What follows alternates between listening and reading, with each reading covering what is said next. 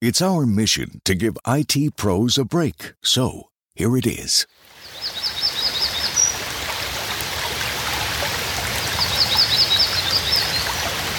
We wish it was longer, but to keep saving IT pros time and money, we only paid for a 30-second ad.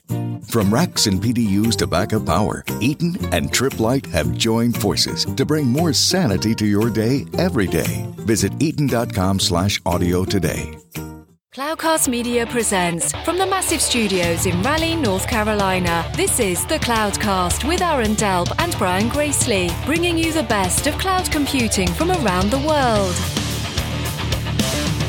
Good morning, good evening, wherever you are, and welcome back to the Cloudcast. We're coming to you live from our massive Cloudcast studios here in Raleigh, North Carolina.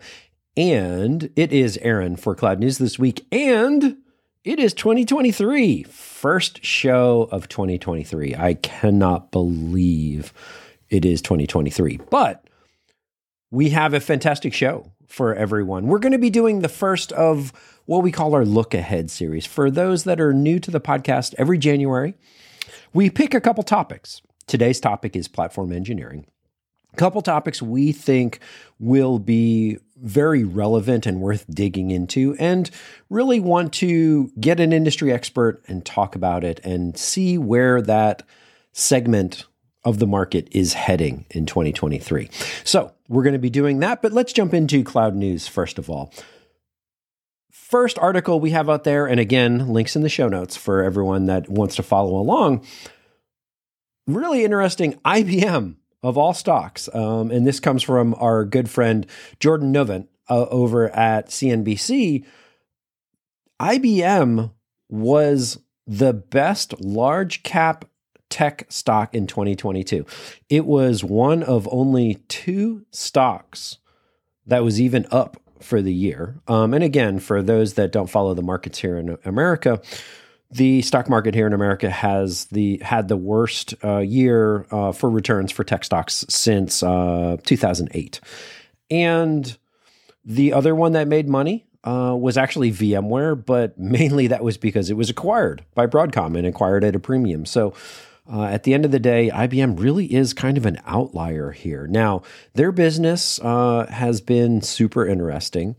They are really figuring out a way to coexist with the big public cloud providers. They are partnering with Amazon. They're partnering with Microsoft. They're doing some big acquisitions like Red Hat, for instance, but then they're doing some smaller acquisitions as well.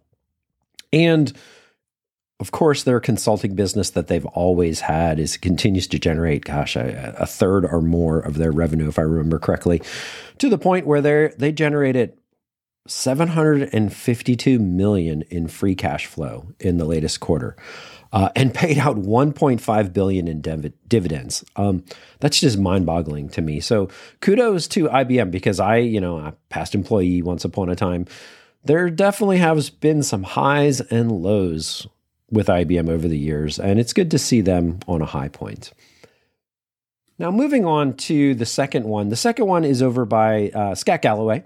Scott Galloway did some 2023 predictions, and just like everyone else, we're doing some predictions here.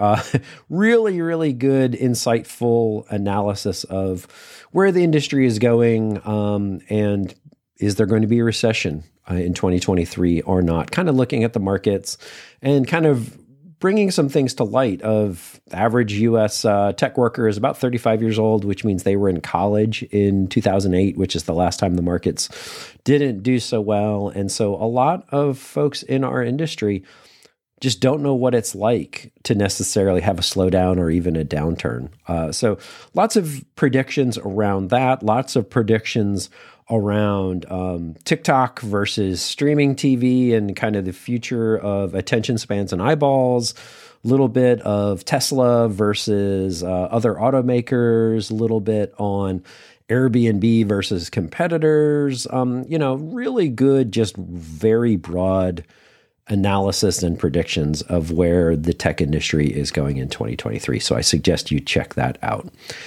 And finally, this one is a really short article from the Wall Street Journal, but it's a trend. Europe, and really, the entire world, but Europe is having problems with data centers and power hungry data centers in particular. And I mean, basic physics, right? Big data centers generate a lot of heat. What do you do with that heat? And to give you for instance, I actually worked for a reseller a long time ago, and we had a big customer here in Raleigh, North Carolina, and they took data center design really to a whole new level at the time. And it was all about hot aisles and cold aisles and where do you put the units and how does the heat dissipate? And they could open up roof panels and bring in outside air depending on the weather temperature, like really taking data center design to a new level. And as these continue to advance, well, what do you continue to do with that hot air? Well, what we're looking at in Europe is potentially taking some of that hot air and powering homes in communities with it. So funneling off the excess heat and using it to heat like municipal networks. So I thought that was a really interesting concept. And there's some companies that are looking into this and how to take advantage of this in Europe.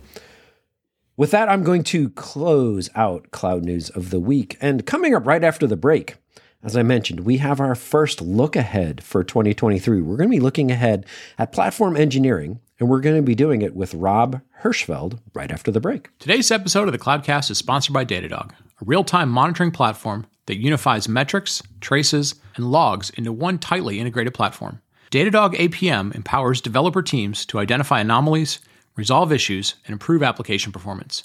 Begin collecting stack traces, visualizing them as flame graphs, organizing them into profile types such as CPU, I/O, and more.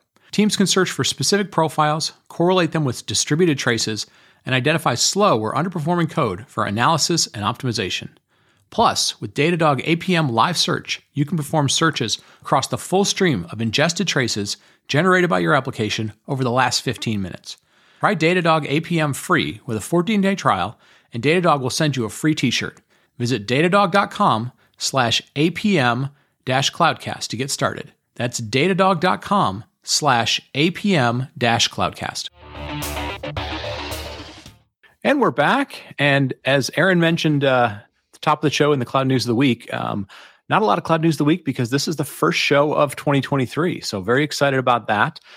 For those of you who've listened for a while, you know that over the last few years, we've been really focusing the month of January on what we call look ahead shows. So, look ahead to what's happening in 2023. We pick several sort of big topics that we know that A, you're going to be interested in. B, we expect kind of a lot of coverage, a lot of change over the year. And Aaron, this is going to be a fun one because you and I not only are excited about this topic, but this guest is a super long-time friend of the show, man. So why don't you introduce him? Yeah, absolutely. So it is kind of funny because we do have certain folks over the years who we just always super interesting to talk to. And oh, by the way, we get to actually see at conferences again, which is something we haven't done for a number of years as well. So this week we have Rob Hirschfeld, founder and CEO over at RackN. And by the way, it's been a couple years since we talked. So first of all, welcome back to the show.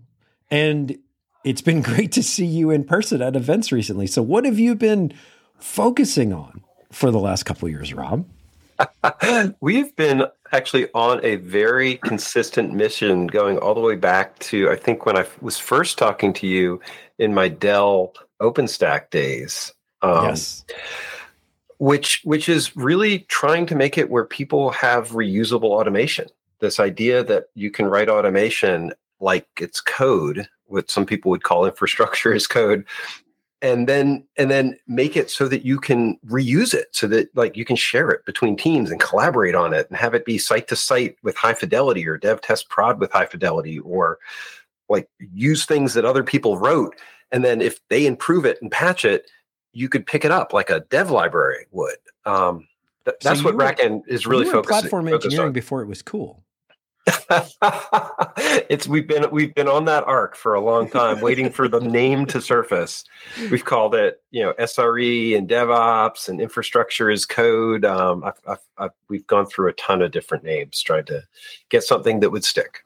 Yeah, you and I ran into each other at KubeCon in Detroit, and we were sort of standing in line for food, and we said, oh yeah, we need to get together. We need to do a show. And I said, man, we're going to do one of these. We'd love to talk about platform engineering. And your eyes just lit up. You were like, oh, I got some things to say. I'm curious because, you've been around this space for a while. I feel like to a certain extent, we've gone through, like you said, DevOps, SRE, cloud platform has been a thing for a couple of years. Like when you think about what people are now talking about in terms of cloud platform, is it sort of just the amalgamation of all these things that were both, technology centric, infrastructure as code, but also kind of people and process centric, where we got into, DevOps and SRE? Or is this, is there something new in this space that, kind of also has to get unlocked? Oh, wow. That's a good, really, really good point. I think there is something new that's going on. That's a culmination of where we've gotten to. And at the same time, there's a whole bunch of, this is rebadging of work that we've been doing. And I also do think that without a doubt, there's a people and process challenge that's coming in from this. And I think one of the things that we see from the Red Monk, the developer's the new king, right? The idea of developer empowerment and giving teams a lot of individual authority to make decisions, and cloud really rode that, is actually the selling motion, has created a place where we have gotten so good at saying, oh, you have the authority to make these decisions and do things on your own.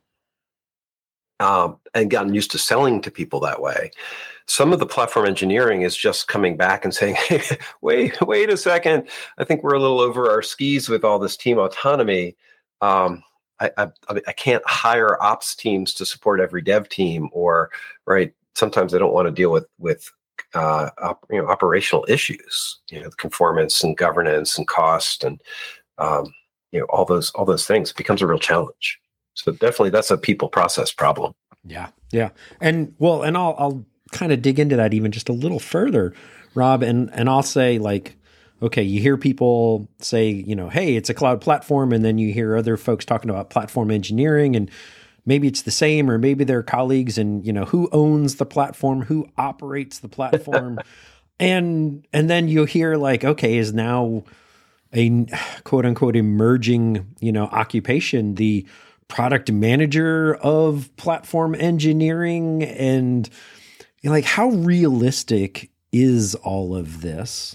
I'm really glad you brought up for platform engineering, because I think that should be catalyzing for everybody, everybody listening, because, and this is one of the things that Gartner came up. I was at the Gartner Infrastructure and Operations Conference, which is an excellent show. Last week. And one of the things they were saying that sort of made my head explode was, hey, you need a product manager for these platforms your teams have been building. Just like you're asking, and it's spot on. Every company we work with, the ones we talk to, what I see in industry is people have been building platforms themselves. And this goes all the way back to early days in Terraform. I was at the Terraform conference, I think in like 2016. It was the one in Austin. And like half of the presentations about Terraform were of people who had built their own web interfaces for Terraform. And this was back, 6 years ago. Those are products, and companies who have internal development efforts that have sort of cobbled this stuff together. Platform engineering, I think, is part of this reaction for them saying, oh, we just built all this code. Now we are maintaining an internal development effort, and we're going to have to add features to it, add products, add capabilities to it, maintain it, treat it like an operational readiness platform, because it is, integrate it to developer self-service, right? There's this long list of stuff. And now all of a sudden the I&O teams and the DevOps engineers are finding themselves basically maintaining a product. So Rob, quick follow-up then, because this is what, and actually nod to Brian from his analyst days. We don't talk much about PaaS anymore, but it almost feels like platform engineering is, an opinionated PaaS in your own, to your own environment, because like say a PaaS back when Red Hat had a PaaS and Heroku and so all these others, like they were too opinionated. I needed one that was for me. So is this almost like building your own PaaS? Yeah. No, it's a spot on question, because I think this is the thing that we're struggling with. And I'm asking a lot of hard questions inside of RackN exactly about this. To me, a PaaS, the ones you're naming specifically, are much more developer focused. Mm-hmm. And so I think one of the challenges with platform engineering is this idea that we are doing, is it a developer self-service enablement thing, or is it an operations tooling piece where the platform is an infrastructure operations land, right? Which is definitely not any of those tools you just named, or is it designed to enable all of those developer self-service tools? Yeah, and I think the other piece of it is, and this is the wonderful thing about our industry, is we love to reuse words and then give them two meanings and stuff. So so in this case, we're talking about like platform engineering, and then we've got platform as a service, and you could easily get them confused. Yeah. But I think to the point of, in the context of like talking about product manager, there's a part of it that what Rob's talking about, like you've built something, you kind of have to maintain it as if you're building a product, right? There needs to be a release cycle, and you need to communicate features and so forth. But I think there's also a part of it that, this is, and I think this is the part that IT and I&O teams struggle with, is like, you have to treat it as if you were, like a marketing product manager, in terms of going, let's take something simple. The difference between getting a compute instance on AWS and a compute instance, for example, like on DigitalOcean, even though under the covers you're getting an x86 machine with Linux on it or something, are really two different experiences. Like one of them is optimized towards simplicity, one of them's optimized towards 600 different variations that are out there. Like that's I don't think we have to get into doing PaaS services to look at platform, but I do think there needs to be some thought about like, am I making something so complicated that the people who are quote unquote supposed to be my customers are like, no thanks. I'm more encouraged to not use you than I even was before what was going on. Well, what you're hitting to me is this dilemma that we're pulling apart in discussions inside of RackN, because if you are building developer tooling, you don't want to add in the infrastructure and a lot of the operational conformance, compliance, security, governance, cost. Right. That none of that should be surfaced for the developer tooling. And KubeCon was great about this, right? There's this thing called Cluster API that is used to install Kubernetes on other systems. And, it's not an ops-friendly thing. I'm sure I'll draw a fire from people who love Cluster API. It's great. It's an important thing. Developers can use Kubernetes to spin up Kubernetes, and that hits all of the developer self-service enablement, get out of my way things.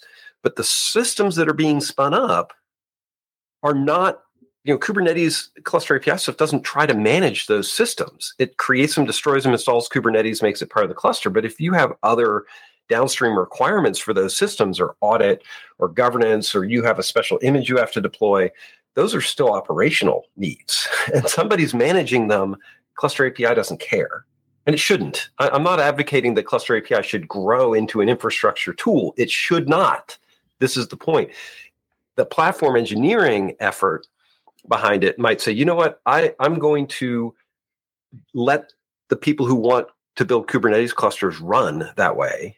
And then I'm going to turn around and add in the infrastructure spice, the infrastructure controls and management that I need. And this is where some people have been running around, unfortunately, saying things like DevOps is dead and long live platform. Yep, that makes sense. Let me ask you a follow up, Rob. Having lived through the DevOps days, whether it's dead or not, definitely not dead. I can start there. Yeah, go ahead. I feel like we never, we got through certain things, right? There was a time when it started getting broken down, and we talked about calms and all the kind of pillars of DevOps. And then you had some of the work that Gene Kim and Nicole and Jess were doing in terms of trying to quantify it. The State of DevOps report and the work that got done. Do you feel like we're at a stage where if somebody said like, hey, we're building a platform, we feel like we're kind of moving towards platform engineering, that somebody could describe what good looks like? Or are we still kind of in the forming, norming stages of where that is, such that somebody would go like, hey, I can compare to, a good, or we're above, we're better than good? Boy, I love that question. I don't think we're quite there. I don't even think actually we're really describing platform engineering teams, and I think people are still arguing over the definition. So we're at the storming part, maybe getting into forming, using the formation analogy. But there's a big but with this. I do think that platform engineering is growing out of a lot of people having done it themselves. So I think there's a lot of bespoke platform engineering work. The other thing I think we know very clearly is that platform engineering is not a new wave of IT governance, meaning you're not going to see platform engineering efforts that are really masked IT ownership efforts, because we're really not going to have, and I think anybody who thinks that this is what platform engineering means, they're in for a very rude awakening. The I&O teams and the platform engineering efforts are not going to turn around and enforce a set of tools and governance and process upstream back into the teams. So it's not like we're turning around and saying, this is how you must do Kubernetes. This is how you must do cloud. This is how you must, install systems or do big data. It's not going to be pushing governance and IT and I&O controls into these teams that have not had them before. So I think that the thing that I see very clearly is the number one mandate in platform engineering is developer, or team, if you want to be like the app team, enablement. Fair. Get out of their way, reduce friction. That is the mantra over and over and over again. And then secondary from that, you have all these other priorities: governance, cost, controls, monitoring, audit.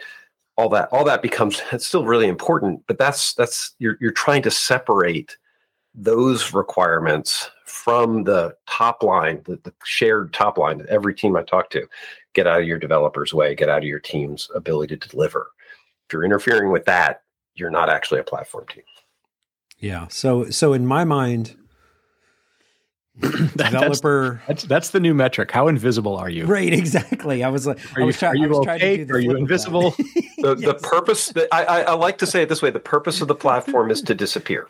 Yeah. That's a nice alliteration to it. And because that's really what you're trying to do. You want to be the team behind the curtain, right? Enabling the developers to succeed and go faster and have better ROI, and make sure that there aren't governance and conformance and security and reliability problems on the other side.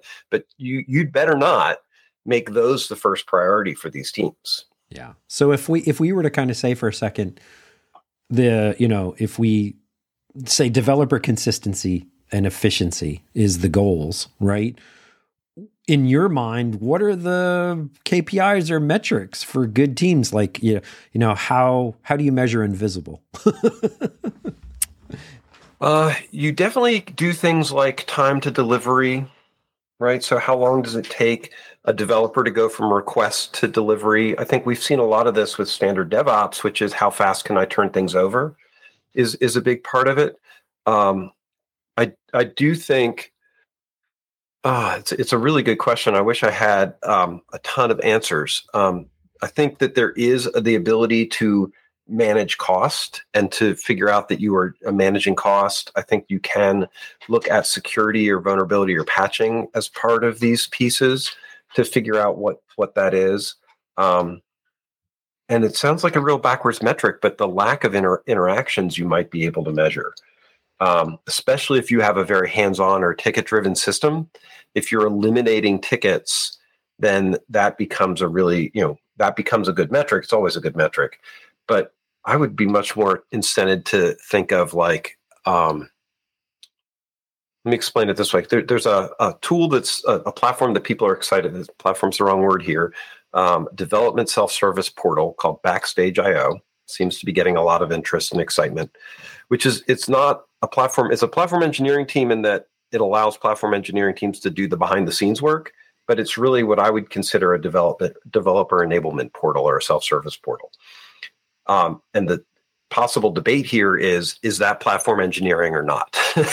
I think that something like Backstage is a tool that a platform team might be enabling, but I don't think they're going to stand up Backstage and then say, I'm done. I've created a portal.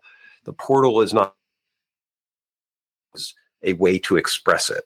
All that's preamble to say, but if you enable something like Backstage and give people a button to build clusters, then you can measure I was able to stand up, 100 developer environments with this much back end effort, or with this, this much faster than I did before. Yeah. A couple of things on that. One is Backstage is a technology. For those that don't know, and we'll put it in the show notes. The Backstage is a technology that was created by Spotify. So it's another one of these technologies that's come out of a web scale company, kind of similar to Grafana coming out of whoever they came out of years and years ago, the other music company. But what's interesting is they're now trying to commercialize it. So we may have to do a show on Backstage sooner than later. But the other thing, as Rob was explaining, kind of trying to answer Aaron's question about, how do you measure invisible? I suspect it's one of those things, and I think you were kind of going down this road, which is like you almost have to start from where you are today, and let's assume that's 100% friction or whatever, and kind of just start working backwards. And then at some point, you're going to kind of run into the same thing we do with, the old 5 nines term, which is like you may think you need to get to 0% friction, but the cost of getting, say, from 30% friction to 20% may be unbearably expensive. But I think if you start, sort of measure from where you are today, call where you are today, 100, and you're working down towards some number that becomes the right, the right balance between I'm getting out of the way enough and, this is incredibly expensive to give you the next 10% or whatever it might be. Because that way, your mileage may vary. Like it might, 50% might be really the best thing versus, I don't know, not having any control whatsoever and opening a whole bunch of tickets or something like that. Well, one way to think about this, and this is a place where RecN really focuses on being able to reuse and collaborate around automation. And let me explain. If you can reduce the friction for a development team for building dev environments, that should be 0. Some friction in a test environment, probably okay. Fair bit of friction in a production environment is fine, right? You want to reduce the friction everywhere, but you don't, to your point, you need to get out of the way in some situations as much as you possibly can and not in others, right? Because at the end of the day, one of the things about this whole platform engineering discussion is the acknowledgement that operations, I&O, infrastructure and operations, is actually responsible for running the infrastructure, and we'll keep doing that. One of the things that people got upset about with DevOps is this idea that the development teams would run we're full stack, they'd run everything, start to finish, and development teams should definitely, but it doesn't own the production environment that is around it. That's a much bigger challenge, and actually has very different optimization than what you want your developers to focus on, right? You want your infrastructure and operations teams to focus on improving shared, common, reusable pieces, doing a lot of things that move towards, a single platform. Development teams might want to have variation to accomplish their goals rather than be forced into conformance. But what we really want to start avoiding is keeping those dev test prod environments. If they're bespoke and different, then you're creating impedance mismatches at each stage. And that that from a platform engineering perspective can be really expensive. So as a platform engineering effort, if you're like, I'm all in on enabling developers, zero friction, but they build very unique environments that don't translate into test and don't translate into prod well, then you actually have made your jobs higher. You've actually given up authority, or you've given up the ability to get the developers to collaborate. So part of what you want to be able to do here is to reliably have, a dev to production path and enable developers to be very independent. So there's a balance and a trade-off that people have to think about. Yeah, we mentioned Backstage as a technology you're starting to see fit into this space. Are you seeing any other sort of newer technologies or maybe even technologies that are kind of getting repurposed that are becoming useful and good fits in this space? The cluster API example, I think, is a really good one to me. It was one of those aha moments of when I was at KubeCon and realizing just how excited people were about using Kubernetes to spin up Kubernetes. And as an operator or somebody who's operationally focused, my head sort of explodes, and I'm like, that's not, I have this long list of stuff that's not getting done.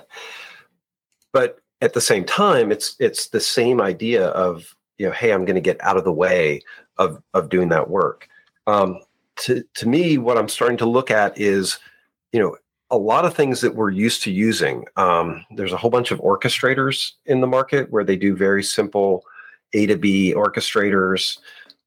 If then do that, right, this happens. The whole GitOps movement, which I think is fascinating and incredibly powerful, but it's the same thing. A lot of times when somebody builds a GitOps integration, they're like, my interaction with you is a file in Git or a commit in Git.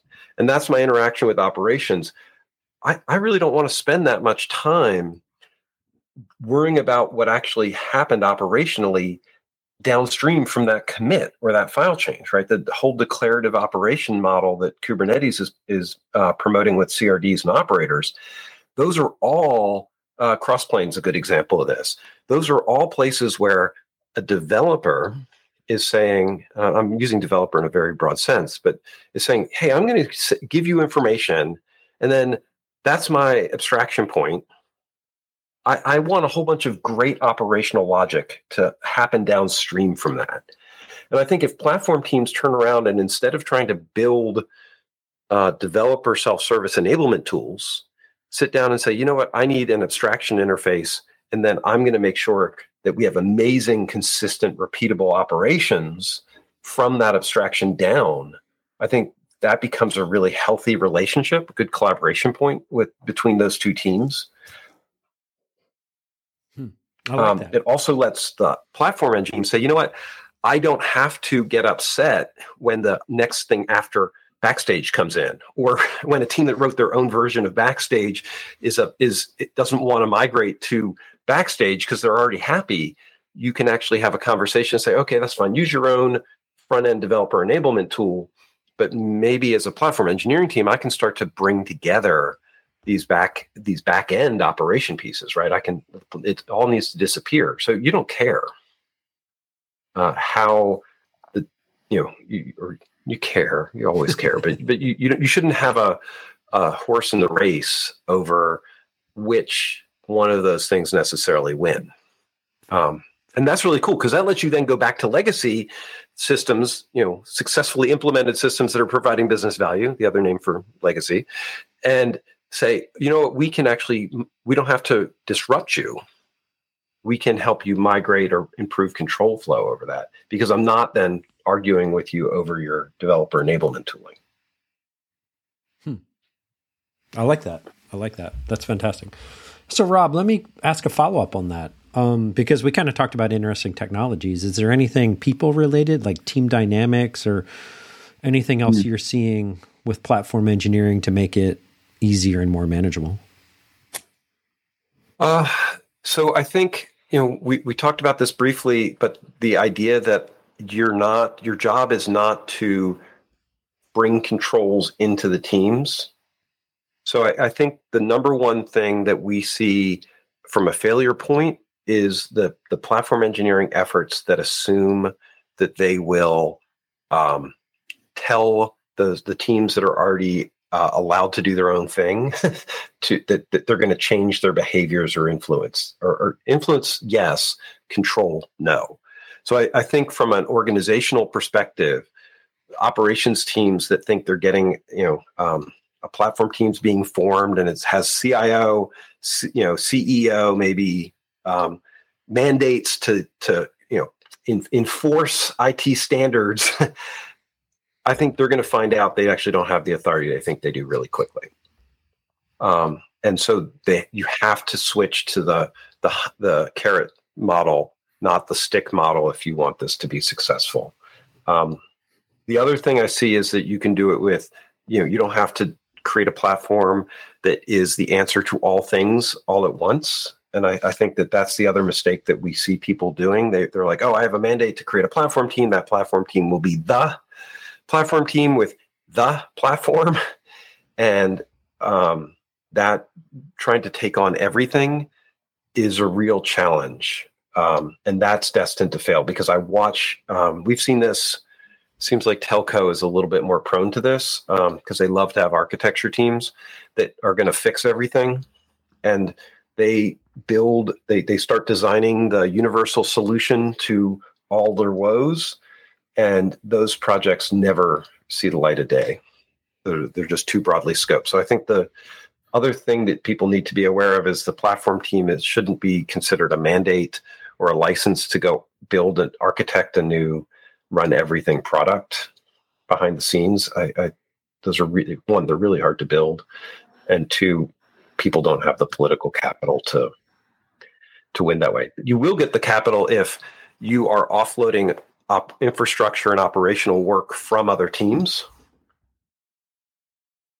Find people line up to have you take on that. It's hard. That's hard work. And I think, operators are underappreciated for the complexity and the challenge they have in that work. But if you're taking that off of teams' plates, they're gonna embrace you as long as you don't try and make them change too much of what they're doing. Some they'll do. Good stuff, Rob. We could probably talk about this for multiple hours, and hopefully we do get a chance to see each other and do that live. Let me wrap this up because this has been an awesome way to kick off 2023 for us. We want to thank you for your time. What's the best way if folks want to pick your brain, pick the RackN team's brain? What's good ways to find you? The simplest is to come to our website, rackn.com, join our Slack, and hit us up that way. I can't say Twitter anymore. We definitely maintain presences on LinkedIn. I am Zehicle on Hachyderm now, and so I'm definitely starting to enjoy the community forming around Mastodon, and being part of great conversations with that. You will see if you subscribe to our newsletter or just RSS to the RackN blog. We will be producing a lot of material about platform engineering as we go, and this is a very hot topic for us. And I will tell you, our approach is going to be operationally focused. So we're going to follow sort of this philosophy that I've been laying out of not trying to be the dev tool, but enable the dev self-service from the operations perspective. So if that's your bent, then that's a good way. We'll have a lot of material for that. Good stuff. Aaron, good kickoff to the year. You want to wrap it up and take us home? Yeah, absolutely. So first of all, Rob, thank you so much for your time. This is just awesome discussion. And as Brian said, great way to kick off the year. So for everyone listening, again, thank you for listening over the years. And if you enjoyed the show, please tell a friend. If you have the ability to leave a review wherever you get your podcast, please leave us a review as well. And so on behalf of Brian and myself, thank you everyone for listening, and we will talk to everyone next week. Thank you for listening to The Cloudcast. Please visit thecloudcast.net to find more shows, show notes, videos, and everything social media.